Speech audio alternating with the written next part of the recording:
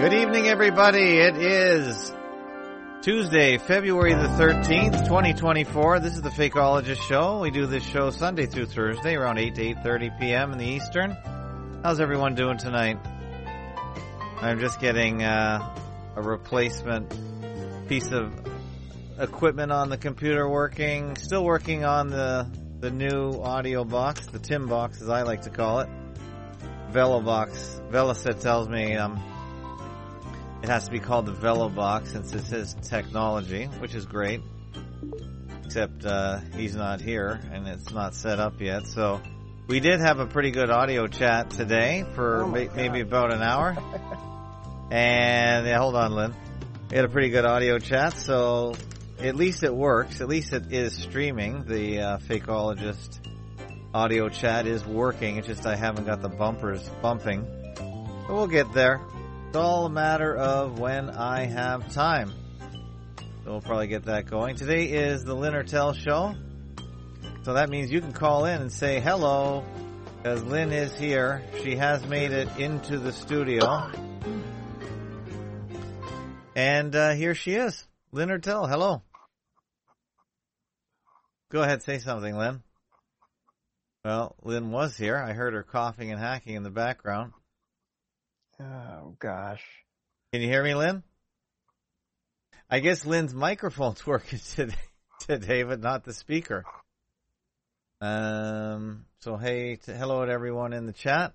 While we're waiting, Lynn, I can hear you. Turn on your audio.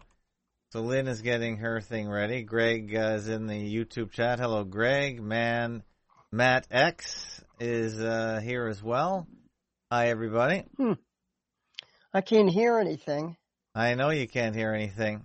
You got to set the settings. Oh, boy. No sound. Well, you can just talk as if you hear us. Wouldn't that be funny? Don't forget, you can also listen in at FAK11.com/stream1. That's our radio station player. And we're also on FAKOTube at settings. That's our video platform. Where are the settings? Turn on my audios. Of course my audio's on, but where are settings? Click the S4 settings. What's add channels? I don't want to add channels, right? No, you don't want to add channels. Here we go. Why am settings, I talking video, to her? She can't hear me. Video. Audio. Yeah, I think she's getting closer. She's getting closer to a solution. Okay, where was I? Let me get the FAKOTube screen going here. And see if that's working. So here we go. Shortcuts. Here we go on FAKOTube. Video, audio, virtual background, and shortcuts. Those are the only settings. Go into the audio, Lynn. Audio. Change the speaker. Blue snowball. She's sitting so close. We will go into the FAKOTube screen and take a quick peek. No sound at all. I'm going to turn it off and turn it on and on. Okay. Now, I've got everything set up the way it usually is, and I'm using the current settings. Video, oh, not audio, shocked. Okay, not shocked can't hear me. Oh. I can't hear you at all. I can hear okay. myself, hello, can you hear me now? That's my fault. I didn't turn on the audio to the restream. Video. Okay. Audio. Now Lynn should be able to hear me. Sorry about that, guys. I'm the amateur hour here. Wow. Well, I just rebooted everything. I just started the yeah, there you go. Thank you, AJ206. Benton says hello. I had the audio working on the video, audio, virtual background, and shortcuts. Those are the only settings. I know. Audio. Lynn should be able to hear me now. Yeah, I can hear you. Blue snowball. Where you been? Well, I fell asleep. Speak into the mic, please. Speak right into the mic. Yeah, let me move this mic closer. Oh. That was my fault because I didn't have my audio working on the video, but the audio was working on the audio. So I hadn't quite got going. It was my fault tonight, so I'll take the blame. I was listening to Visigoth's interview with Michael Elliott from 2004. Oh, how was that? The 20th hijacker, Zacharias Moussaoui, and it's the first I got to few turn you weeks up and a months. bit. There you go. I just turned you back up to 100. Okay, Visigoth. That's Keith Hansen, I believe. Right. But this is very old. I don't even know if he still does that stuff. He might not. But it reminded me again, bitterly reminded me how utterly incoherent and implausible 9/11 was from the very beginning. Because one of the things that Elliot points out is that within the first few weeks and months, European newspapers were full of details about the fact that at least 7 of the alleged hijackers turned up as still alive in Saudi Arabia. Right.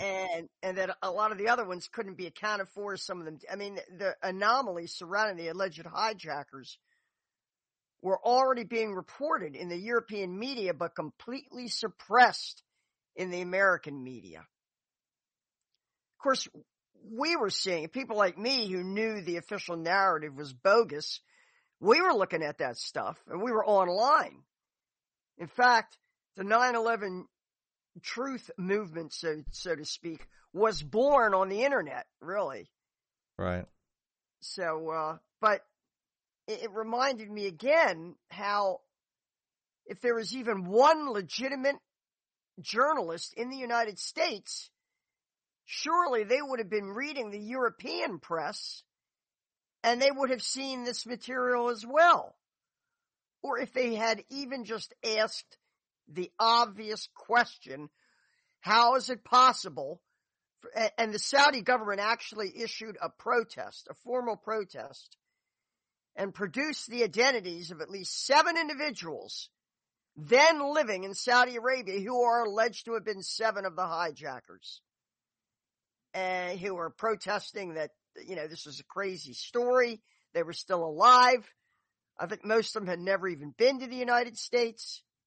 So all of this was being reported, and these guys were talking about it in 2004. And, it just goes to show you how wacky 9/11 was, how otherworldly it was. And I realize now I thought I was going crazy for those first few years. I thought I was going crazy.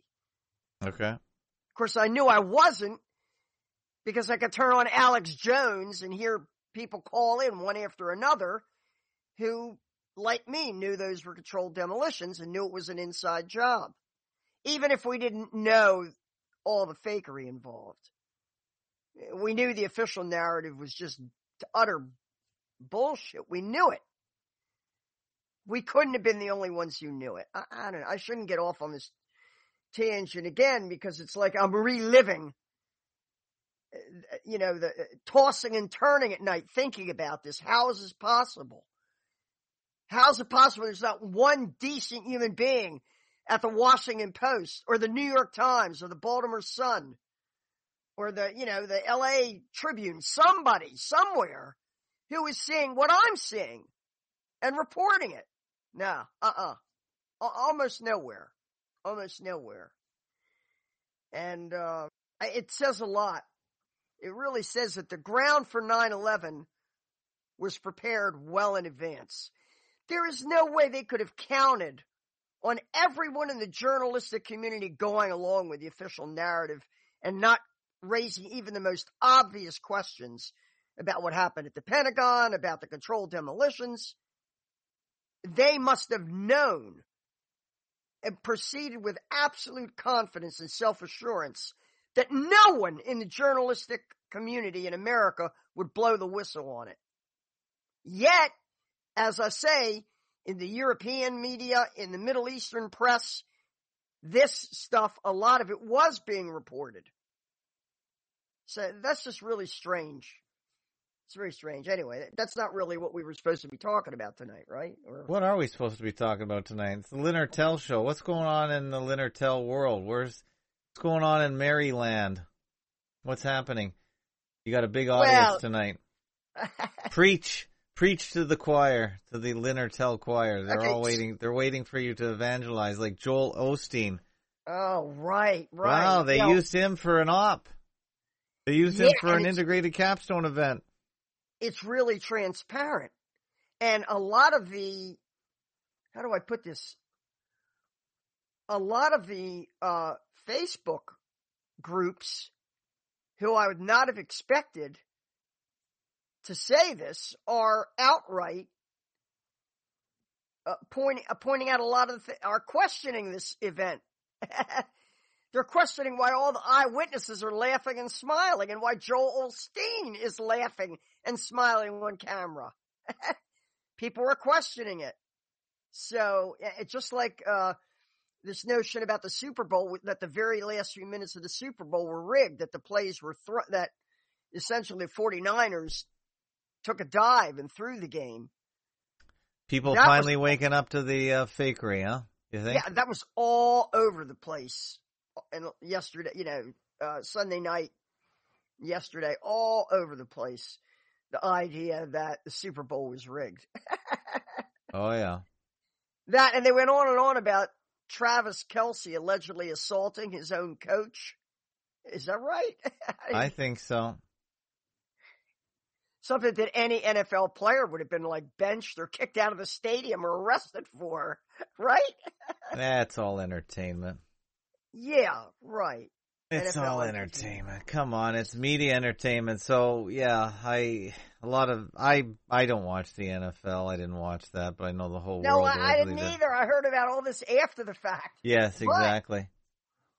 But I do have to comment on something I wasn't aware of. Mm-hmm. Apparently, is this the first time they've done this? Apparently, they played 2 national anthems. They played the regular national anthem, which is the Star Spangled Banner. Okay. This is, I guess, it's before the game. What's the other one? I didn't know there were 2. They played the Black national anthem. Oh no, I didn't know there was one. Well, it's a song that was written, I guess, in the late 19th, early 20th century by an African-American poet, James Weldon Johnson, called Lift Every Voice. It's a nice song. I really like it. I'm not a particularly big fan of Oh, Ray Charles sings that. Yes. Yeah, I'm not a particularly big fan. Okay, I love Ray Charles. Right. Okay. So I don't mind. Actually, it's actually a great song. 3, 4. If this, oh man, okay, here we go. I have the worst buffering problem with Google Chrome. I uninstalled it, reinstalled it. Oh, this is a great song. I'll give them, look, why does Chrome, well. But I didn't know he did a version of Lift Every Voice, did he? Well, he did, because this is the great Ray Charles. I'm a huge fan. I'll put a link to this in the show notes. This is a great song. Every voice and sing, till it in heaven, ring with the harbor. This reminds me, if anyone can find the Ray Charles interview with Ed Bradley from 60 Minutes, I can't find it anywhere online. I've tried for years. It was said some interesting things about Elvis, I think, in that interview. Do you remember that? He was critical of Elvis a little bit. But you remember the interview? Oh, Ed Sullivan? We all watched. No, not Ed Sullivan. Ed Bradley from 60 Minutes. Oh, Ed Bradley from 60 Minutes. Yeah, I remember that. Yeah. You remember that interview too? Okay. I'm pretty sure I remember it. I've watched a video of it. Okay, well, that's cool. I can't find it anywhere online, so if anyone can find it, let me know. The gist of But you were talking about, so they played this at the Super Bowl. Okay. Yeah, I don't know if they did this particular arrangement. They may have done a more traditional arrangement of it, but yeah, on right-wing AM talk radio, there's a lot of resentment about this because people were saying, "Well, when are you going to play the white national anthem?" Oh boy, right? Never quits, huh? Well, it kind of gets us to what I was posting about over in the forum. Okay, let's look at the forums here, Fakeologist forums. .com. Okay. Under revisionism, historical revisionism, we've been posting a lot about the Civil War. Oh, yeah. Which, as we've come to understand, warfare seems to be about population displacement, relocation, replacement, displacement, liquidation. Right. Removal, one way or another. And that warfare becomes a great cover for doing this. It's ultimately maybe one of the reasons why they do this. And I delved into the Civil War as an example of this in terms of how... Where is that on the... let's see. The Lincoln assassination conspiracy narrative? No. Yeah, we're getting into that because I had asked Phil, as you know, to take a look at the official narrative of the assassination attempt, so supposedly bungled assassination attempt on Lincoln's Secretary of State, William Seward. Right. Because people forget, one of the things that was said after the Kennedy assassination in 1963 was that there are no conspiracies and only conspiracy theorists dream up conspiracies, and that all American presidential assassinations have been by lone nuts. And they pointed to the assassinations of Garfield and McKinley as examples of that. And then they said JFK was consistent with that pattern of a lone nut assassin. But anyone who was even loosely familiar with the Lincoln assassination narrative knew that it was a huge conspiracy. Right. Involving, at least a dozen people. And they were all meeting regularly at the house of Mary Surratt and her brother, I believe, who apparently were devout Catholics. Because later when she came to trial, the Pope issued a plea for her life. But supposedly they hanged her. But Fake Nukes Phil has dissected this, and as far as he's concerned, the hangings were probably fake. They were done with dummies. He's looked at the evidence of this and seen that a lot of what the photographic evidence that should have been there for the crime itself doesn't exist. And this is certainly the case with William Seward. Now, Seward was not an unimportant figure. He was a key player in Republican Party politics. And this was the guy who purchased Alaska from Russia. Right, Seward's Folly. Yes, or Seward's Icebox and Seward's Folly it was called. They didn't think they didn't know what it was, they didn't think it'd be good for anything. Of course, within 40 years, supposedly they found gold up there and everything else. Oh, back to the gold rush. Yeah, and of course Alaska's loaded with oil, but yes, that was Seward's move to buy Alaska. Biggest purchase since the Louisiana purchase, I guess. And Seward allegedly had been in an accident. His carriage, he'd been thrown from his carriage by a panicked horse and had suffered a fractured jaw and other injuries, and had allegedly been bedridden for several weeks when this assassination attempt occurred by one Lewis Payne, who also went by the name Lewis Powell. Right. And who invaded the house where Seward was in bed. But the problem with the narrative is that there were all kinds of people there. Like, I think Seward's son was there, and a nephew, and his wife was there. All these people were there in a fight with the alleged assassin, Lewis Payne.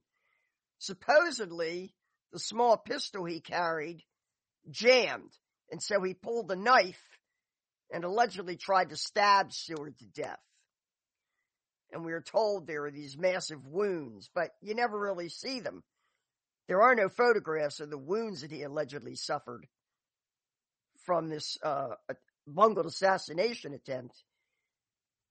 even though he already had a broken jaw from the carriage accident several weeks earlier. And of course, Seward ultimately recovered and came back, I think, to serve in a subsequent administration, but he returned to his political career.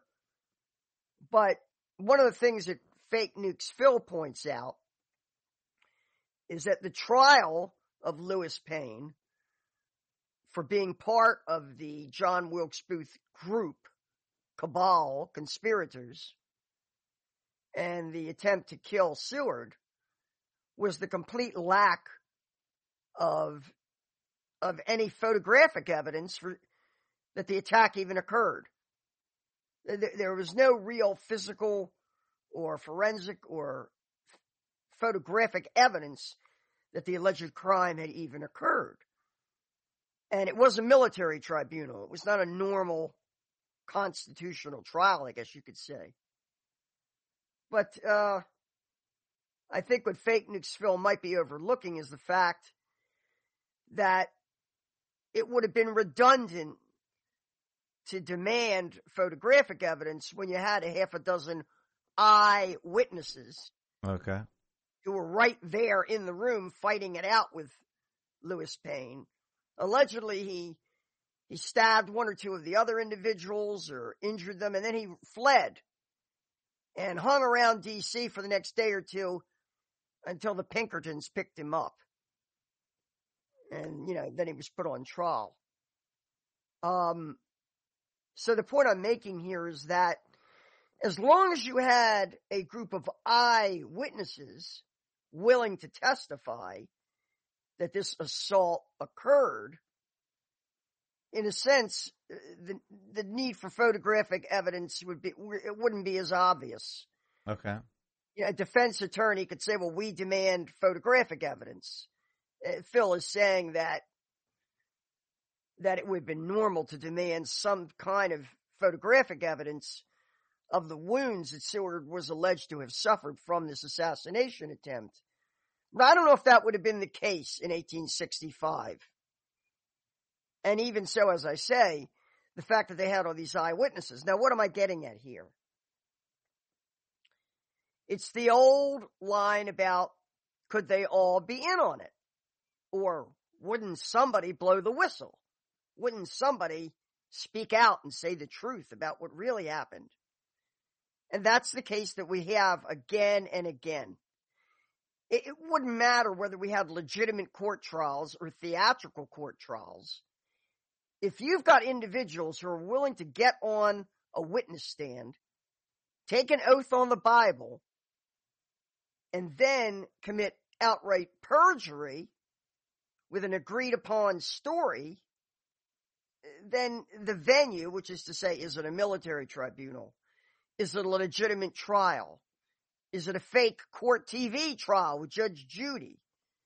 In a sense, none of that matters. Now, one of the things that was pointed out by Michael Elliott about the trial of Zacarias Moussaoui, right, is that it was run under the Foreign Intelligence Surveillance Act. And so the Sixth Amendment requirement that a defendant is entitled to confront his accusers, they have to testify in court, that requirement was lifted by the judge. And instead they got affidavits from these witnesses, all of whom apparently were prisoners being held at Camp X-Ray in Guantanamo. So, in a sense, all the constitutional minimum required for a fair proceeding in the case of Zacarias Moussaoui was completely thrown overboard because they didn't even require the witnesses to come and identify themselves and testify with their accusations against Moussaoui that he was part of some conspiracy to take down the World Trade Center. And that because the judge in that case, Leonine Brinkmeyer, because I went down there with some activists and we picketed around that trial. We held signs saying 9/11 was an inside job. And we were threatened too. We were actually threatened by a lawyer named Phil Berg who was allegedly Ellen Mariani's lawyer. I think you remember Ellen Mariani. No. Well, of all the dozens and dozens and dozens of family, shocked, frightened family members of 9/11 passengers who were supposed to have landed at LAX, only one showed up at the airport. All right. Only one.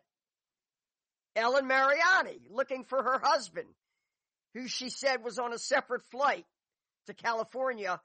They were both flying there from the East Coast in order to attend her daughter, or I don't know, adopted daughter's wedding, something like that. And her husband never showed up. And so she was there at LAX, and none of these alleged passengers showed up at LAX. Go figure. But she sued the United States government, ostensibly, and her lawyer, Phil Berg, had been a former attorney general of Pennsylvania. And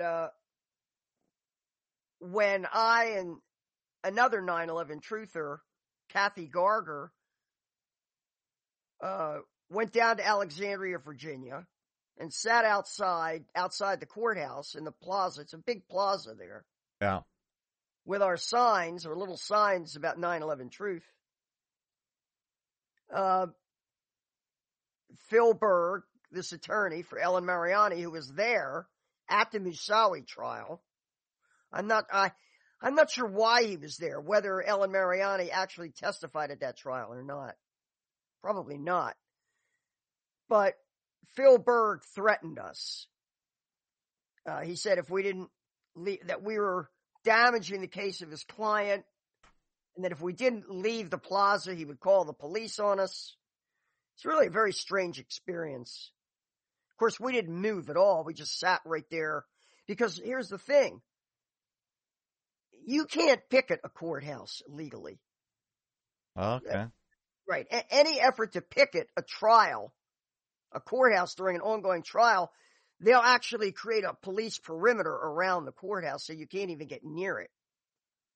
And I've seen this at a number of trials. The trial of the Catonsville 9, where thousands of us showed up and marched around that courthouse, that federal courthouse in Baltimore in 1967, 68.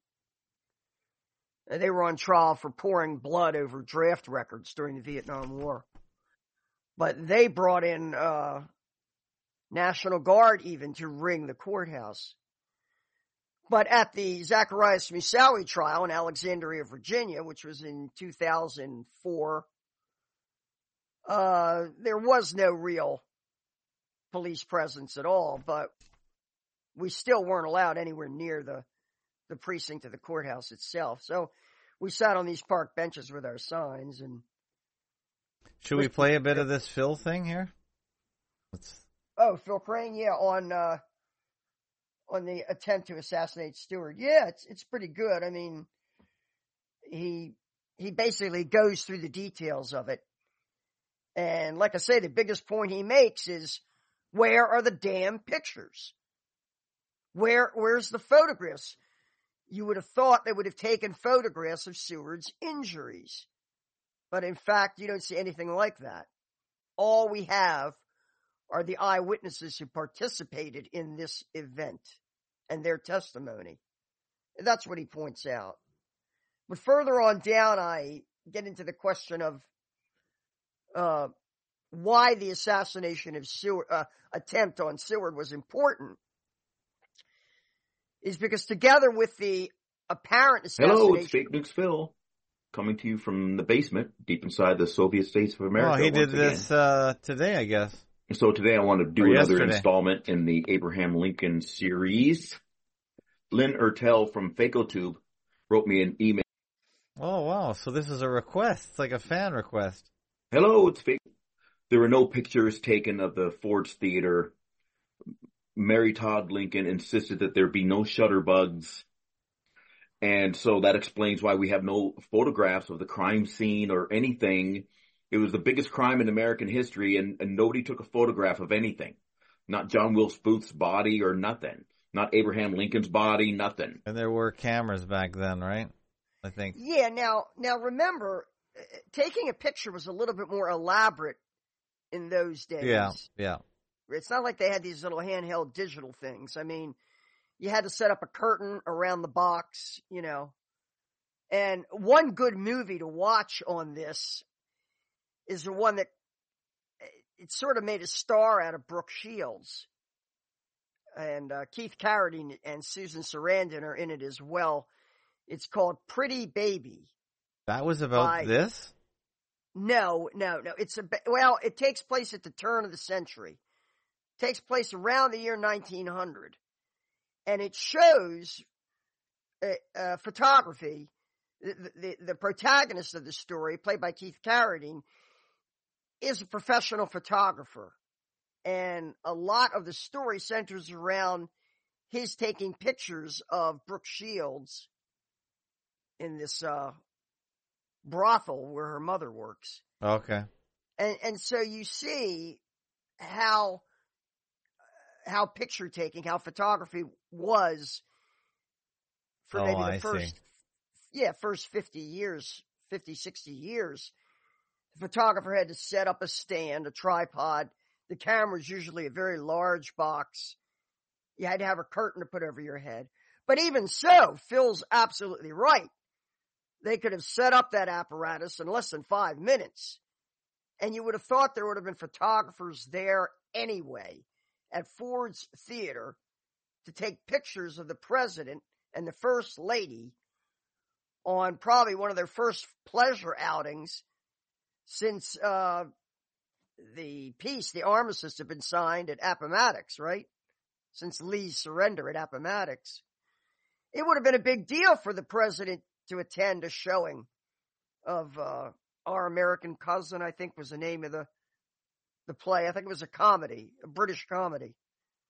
So yeah, Ford's Theater should have been full of, there should have been a few cameras at Ford's Theater anyway to take pictures of the actors, to take pictures of the premiere of the play, to take pictures of Mr. and Mrs. Lincoln attending the play. And so after Lincoln allegedly got shot, you would certainly have thought there would have been at least one camera around to take pictures of him. And of course, allegedly Lincoln was taken across the street and put up in a bed at the hotel across the street. One way or another, there should have been photographic evidence of the assassination. And that's the point that Phil is making about Seward as much as it is about Lincoln. Where's the pictures? Where are the dogs that didn't bark? I'm referring there to the adventure of Silver Blaze from Conan Doyle's Sherlock Holmes, wherein a very valuable racehorse is stolen and a murder occurs in the process. And the question posed by Sherlock Holmes is, why didn't the dogs bark? And he makes the inference, the logical inference, that the dogs must have been familiar with the murderer enough that they didn't bark. And so the question is, why didn't the dogs bark? And that's how I view this absence of evidence, especially photographic evidence, for so many of these events. Where are the barking dogs? And I pose that question also with respect to the 20th hijacker and the completely implausible narrative surrounding 9/11. Where are the dogs that were supposed to bark? Where were the alternative media people who were supposed to question this ridiculously stupid, absurd narrative of box cutter hijackings? Where were they? And this is the question that will preoccupy me for the rest of my life. Why didn't those dogs bark? I got a message from you from Armin Rigg, and he said, tell Lynn I watched the second Civil War movie she recommended and found it incredibly prescient of the potentials of the stage script for the near future. So someone appreciates your movie review. Yeah, and that gets us to the issue of population displacement. Now, further down in the forum, I have a piece on, the assassination of Seward the attempted assassination of Seward, or shall we say faked assassination of Seward and Lincoln, becomes part of a tradition of bitterness in the North that led to the propensity for Northern Republican politicians to boast about their service during the war. I think just about every president we had, right on up until McKinley in 1898, served in the Union Army, and it was almost like that was a prerequisite to be president. You had to be a veteran of the Great War, the Civil War. But by 1898, when we were gearing up to go to war with Spain, there was an effort to create reconciliation between North and South. But up until that point, Northern politicians were known for what is called waving the bloody shirt. And it was sort of recrimination and guilt tripping of the South for all the blood that was shed and all the suffering. So you may not know it, but Arlington National Cemetery is located on what was the former estate of General Robert E. Lee. And it was deliberately selected for that by a former classmate of Robert E. Lee's from West Point, who became a Union general. And when the Union bureaucracy was trying to decide where are we going to put this big graveyard for all the dead bodies being shipped back from Gettysburg, he said, we're going to establish in memory forever Robert E. Lee's responsibility and guilt for having supported secession and led to this bloody, bloody tragedy. And so the Lee estate there became Arlington National Cemetery. A lot of people don't remember that. I didn't know. So where is this in the forums that you're talking about? Waving the bloody shirt under historical revisionism, probably under the Civil War. Okay. Let's see if I can find it. But, yeah, waving the bloody shirt. And so it was kind of a psychological warfare thing. Waving blaming the South for the Lincoln assassination and the attempt on Seward. Oh, here. And I could just see them, just like they did with 9/11. Every few years or so, they would trot out Seward and remind people of this terrible conspiracy that had killed their beloved saint, Abraham Lincoln. And Seward's former Secretary of State, Seward, was still there to tell the story of how he survived it all. Right? Interesting, yeah. Yeah, it's under the Seward thing, the bloody shirt. Yeah, and so it becomes a part of our national heritage. Like, Tim Osmond would appreciate this because, it's how mythology is woven into your national tradition. Mm-hmm. You're raised with this imagery of the martyrdom of Abraham Lincoln and near martyrdom of William Seward and his terrible bloody Civil War that the South caused. So yeah, they called that waving the bloody shirt. But as I say, the guy who ended waving the bloody shirt was Teddy Roosevelt. His president, William McKinley, had been an officer in the Union Army and was elected in 1898. Oh, we got a call coming in. Caller inner. Hey, caller inner, where are you calling from? I'm calling from the South Shore of the St. Lawrence Seaway. This is John the Beggar. John, welcome to the show. Say hi to Lynn. Hi, Lynn. John. How you doing? Sure. Hey, John. I know John. When I was a little kid and I went to Forbes Theater and they told the story, I thought it was all just bullshit. I even thought that then, but I couldn't say that publicly. My mother would have killed me. It would have been heresy to say that. Heresy, blasphemy. Yeah. Later on, when I was in college, I had a professor, and he actually said there was a book, I think, written in the 1930s by an author who claimed Lincoln had face cancer. He showed the evidence, and that the whole thing was staged.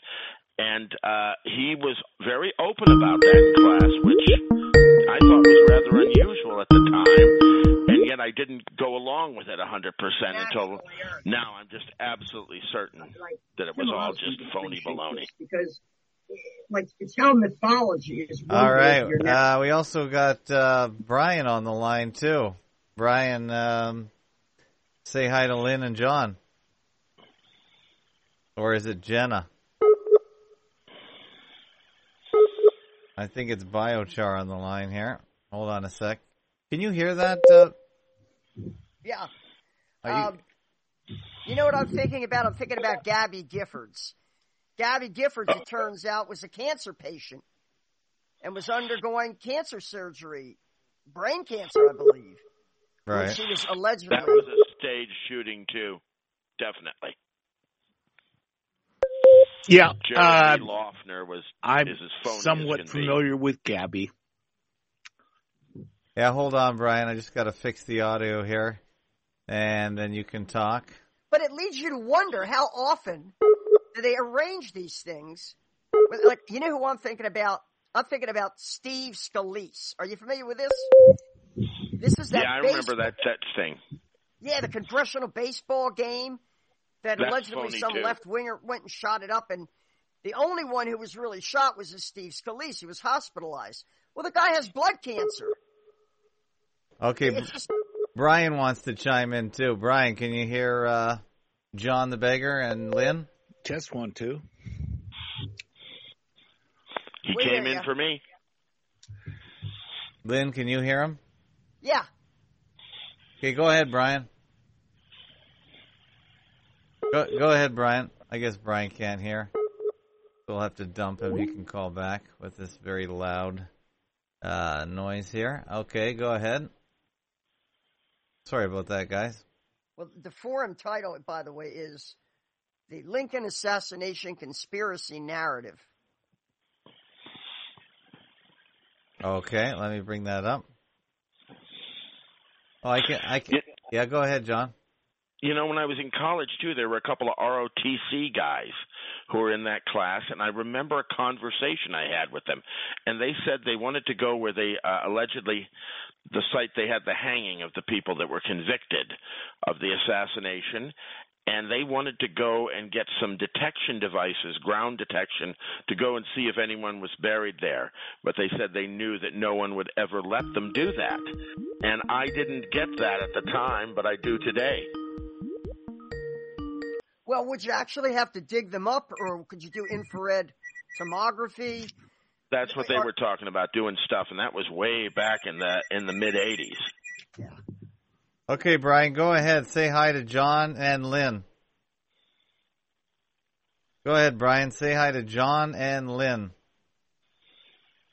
Okay. I guess we're having a bad connection. He's probably out in the biochar. And his line is getting cooked. It's biochar interference. Go ahead, Brian. Well, I'm here, but where's Jenna? Brian, where's Jenna? Oh, I see. It keeps cutting out. Their Skype keeps cutting out, so sorry about this, guys. It's not my fault this time for once. Thanks so much. Go ahead, Brian. You kept cutting out. Try again one more time. Test 1. Go ahead, Brian. You're killing the show today. His connection's no good. We'll have to let him go on that. All right, John the Beggar, what else you got? Well, I was even going back to the time of the Harper's Ferry incident. This professor I had also suggested I remember his lecture on it when he said, were there no sheriffs in Kansas, bloody Kansas, where John Brown allegedly killed 19 people to arrest him? He was suggesting, I believe today, thinking back, that the whole thing was fake. And I note at the hanging of John Brown, there was only a couple of journalists who were allowed to witness it, and they were pro anti-slavery. And I just think he got let out the back door. In fact, Miles Mathis even said that in one of his articles. Okay, Lynn, you're sharing your screen here.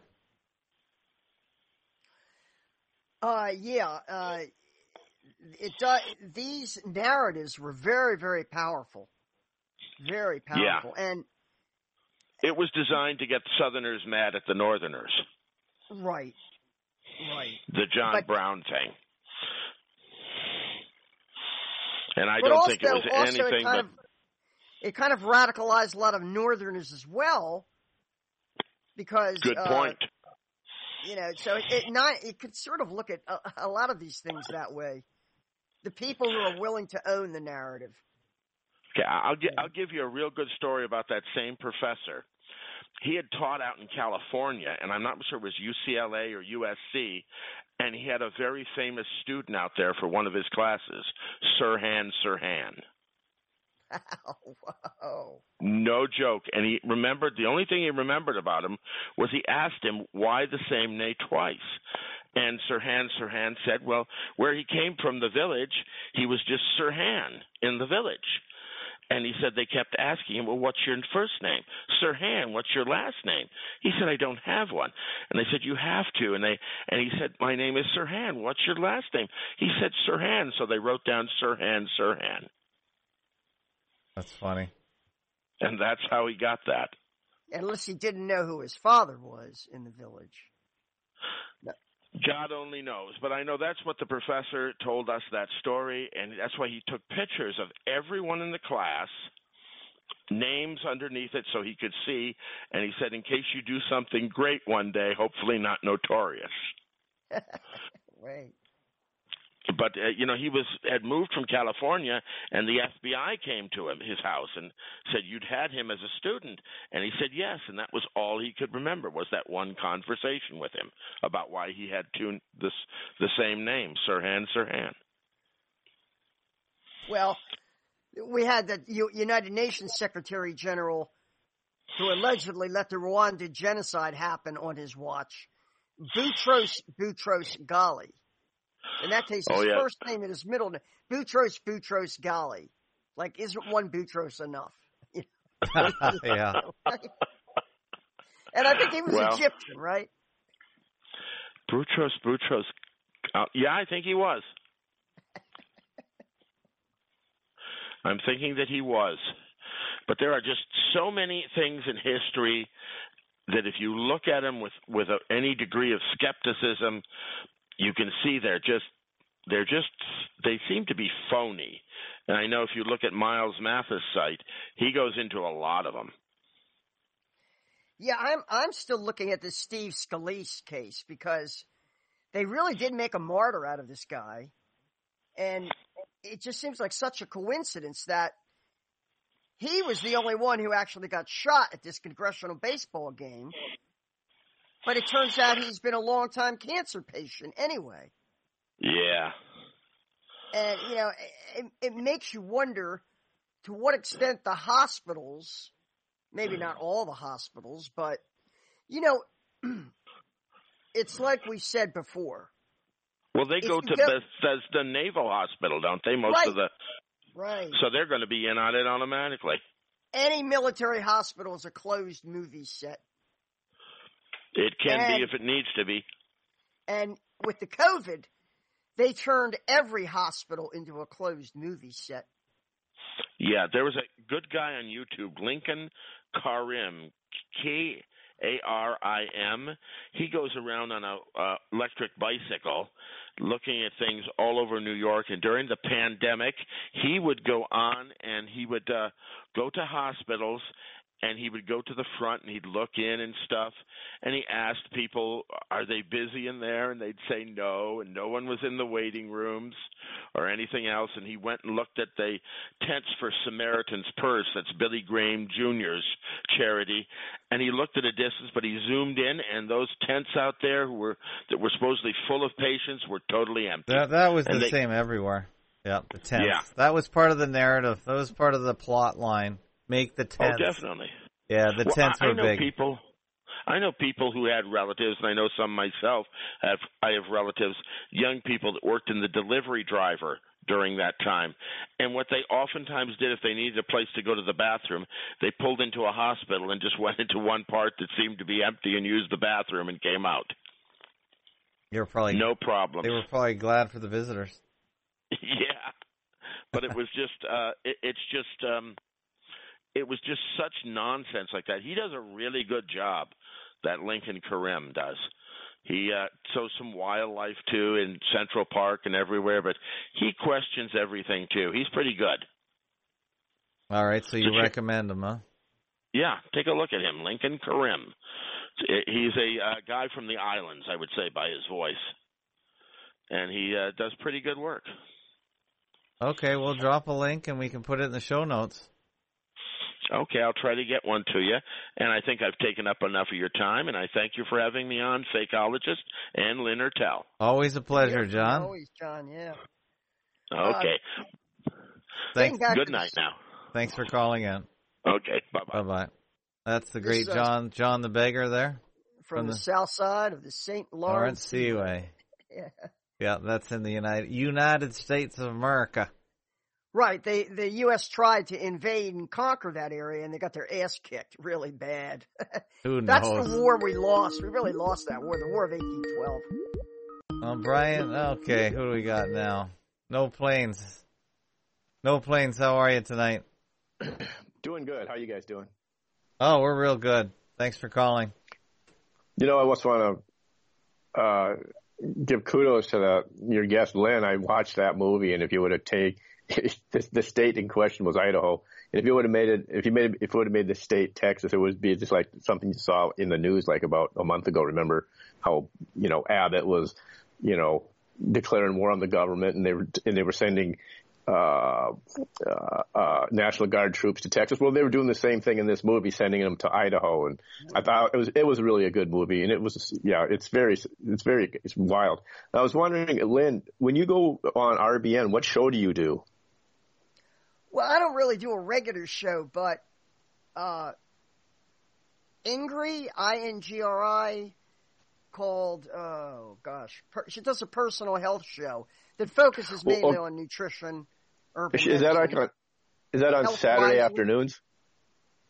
It comes on 8 o'clock at night on Saturday nights, I think. Okay, all right. Are you going to be on there this weekend?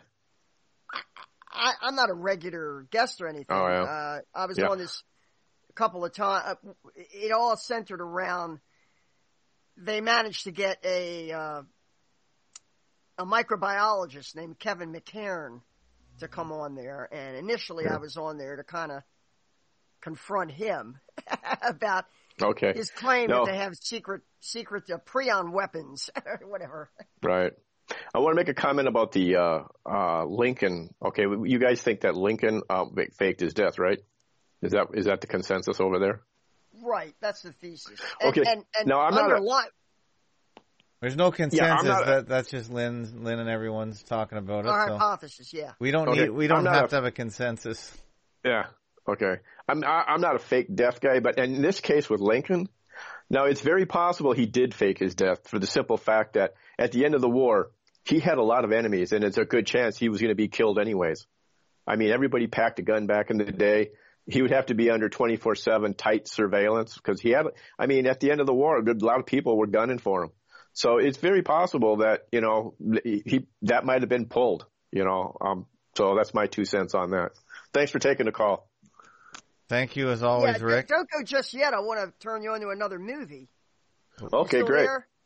Yeah. Yes, it's, if you haven't seen it already, it's Sergio Leone's Once Upon a Time in America. And the central plot theme, now this is a very historically accurate, well, I should say it's graphically accurate in terms of its representation of the 1920s and the bootlegger era, Prohibition era.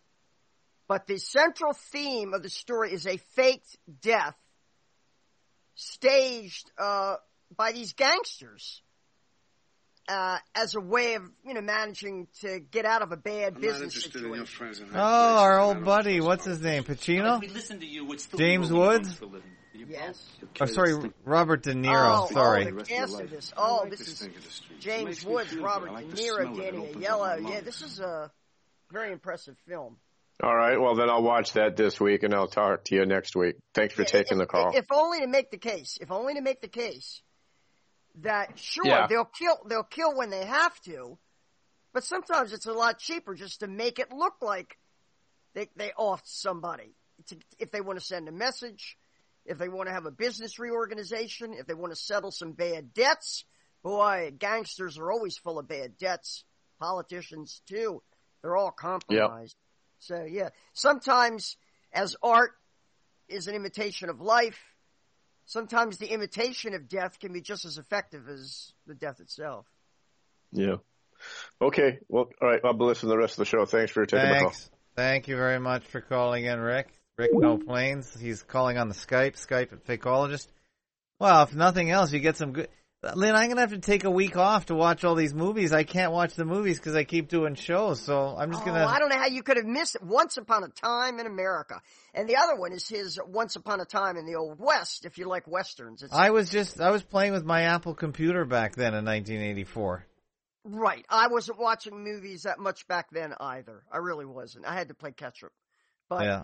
Yeah, but the idea of death faking as sort of a regular tactic used by gangsters, very, very cogently presented in this movie relative to the 1920s and 1930s. Look at these comments. Just saw it. I'm speechless. Such a masterpiece.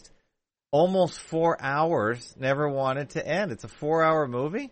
It is long. It is very. You might want to watch it in 2 installments. Isn't that interesting? But that's the Italians. The Italians always make really long. Yeah, European films, you always get your money's worth. The greatest film ever made. Amazing that such a long movie leaves you wanting more. First saw it many years ago, but it never gets old. No matter how many times I watch it, I never want it to end. Wow. This movie is really underrated. It got completely snubbed by the Oscars. The studios were idiots not to release the original cut as is. Definitely a case of the studio ruining the movie. It's the ultimate gangster film. It really, as good as anything that Scorsese or Francis Ford Coppola, can do. It's the ultimate gangster film. Isn't that interesting? Joe Pesci is listed as 4th in the starring order, but he's hardly in the movie. Who's that? Which one? Joe Pesci. Oh, yeah. He appears briefly. He has sort of a brief role in it. But, wow. And they show you the aging of the characters over the generations. And so you see the consequences of this death faking show up at the very end. And you see how it's resolved at the very end, that he's created. One of these gangsters has created a completely new identity for himself and has ended up by becoming a cabinet official in the federal government. That's how far he's risen from just being a street thug, which is how they start. They go from being street thugs to being bootleggers to being part of a larger criminal enterprise, and then the thing blows up, and that's when the death faking occurs. But yeah, I highly recommend the film. And it really gets you thinking about it, too. Of course, the idea of faking a death in order to maintain the Civil War legacy, it covers up how much of the war was about population relocation, population displacement. And I don't just mean of the freed slaves, who by their thousands now were, I suppose, going to be lured west with the promise of 40 acres and a mule. But of course, I'm thinking about all those Irish and Germans that were brought over here to fill up the shortages in the ranks of the Union Army that were already appearing by 1862, 1863.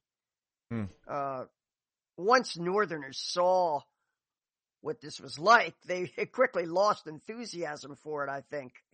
A lot of them. And young men did not want to be drafted into the Union Army. Martin Scorsese's movie, The Gangs of New York, based on a novel, which is a fictionalized account of the only time I'm aware of in which the United States Navy actually bombarded an American city, shelled the city of New York, at least the 5 Points district, because of a general state of chaos, disorder, and riot that was occurring in the city that historically have come to be known as the New York City draft riots of, I guess, 1863, 1864. So there was a definite problem with this shortage of filling the ranks in the Union Army. And of course, the South was being depleted as well with desertions and everything. What's your take? Sorry to interrupt, though. What's your take on bringing in all these migrants to put them in the Army? Well, and become part of, did we talk about that last week? To sort of, that would be the Civil War. Right. It suggests that this movement to create populations moving in a certain direction is perhaps occurring in preparation for staging a war, or as a consequence of a war. And I posted a link. I wouldn't ordinarily post the link to The Last American Vagabond because he's kind of into the blue pill politics. He's not a fakeologist.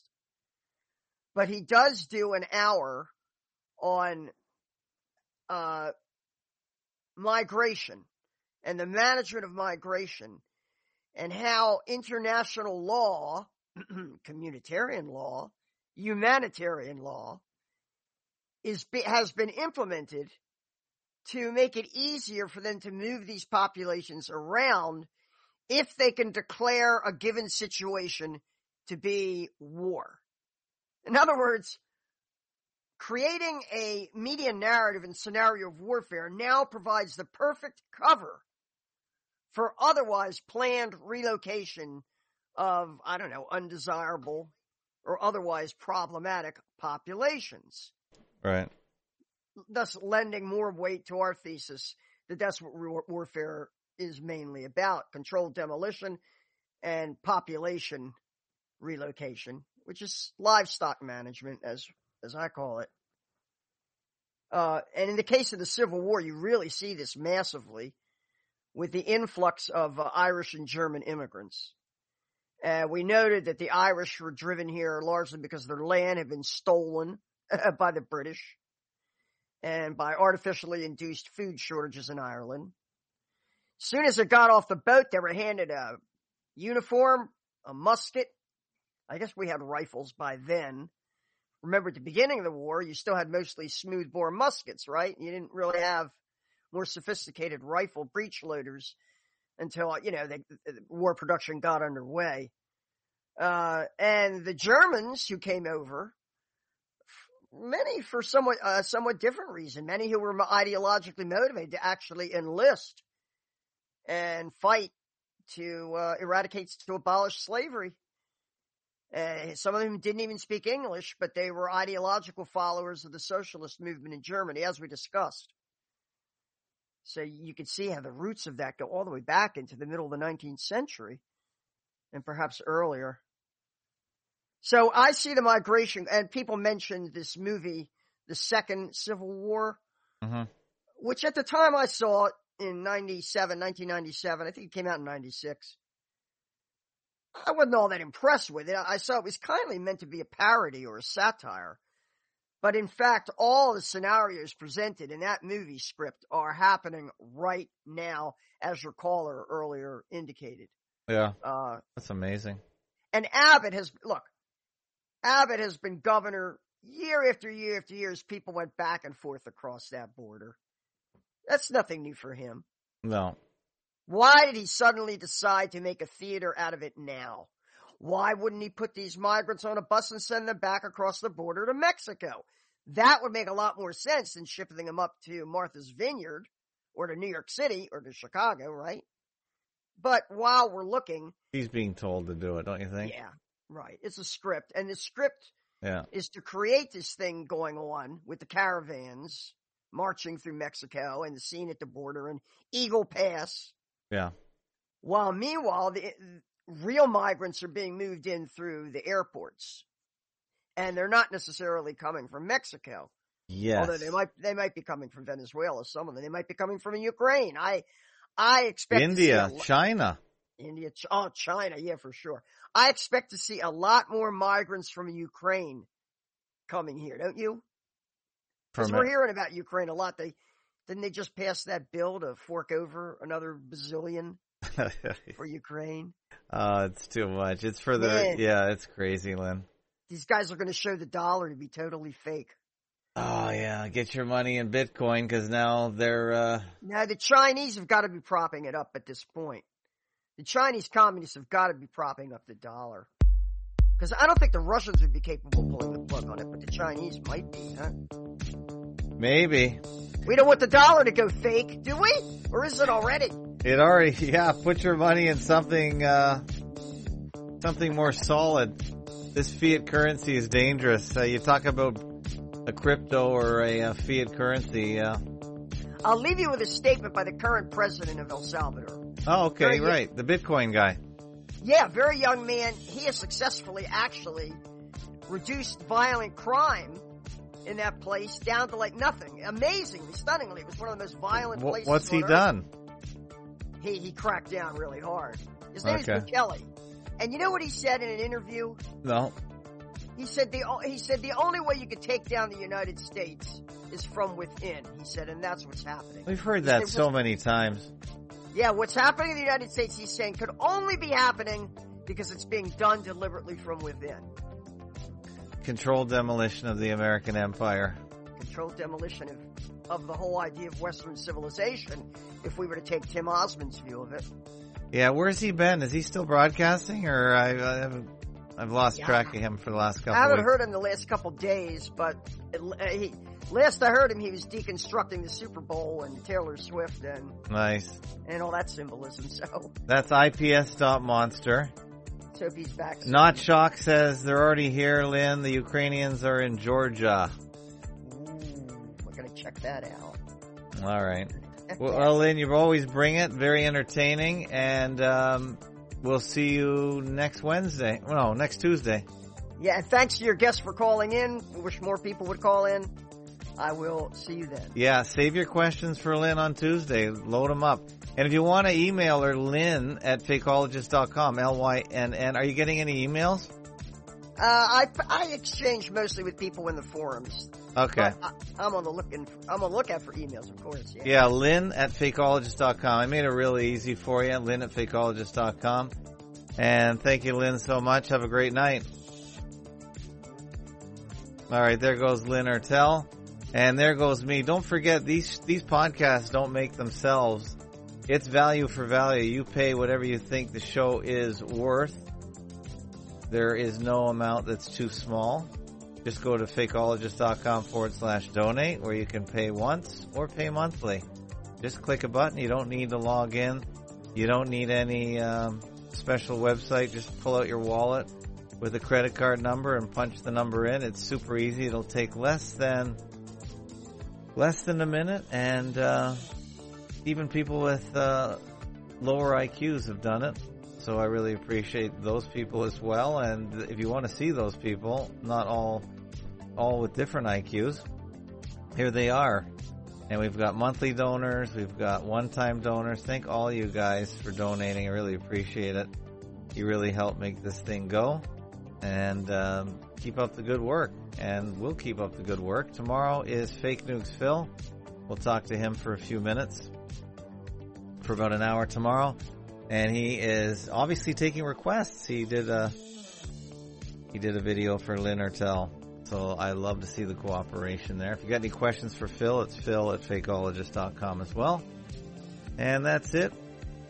And thanks to everyone who came onto the audio chat. Make sure you join our audio chat at fake11.com/Discord. And thanks to the callers, John the Beggar and Rick from somewhere in the West. All right, guys. Take care, and thanks everyone for joining. We'll see you next time tomorrow.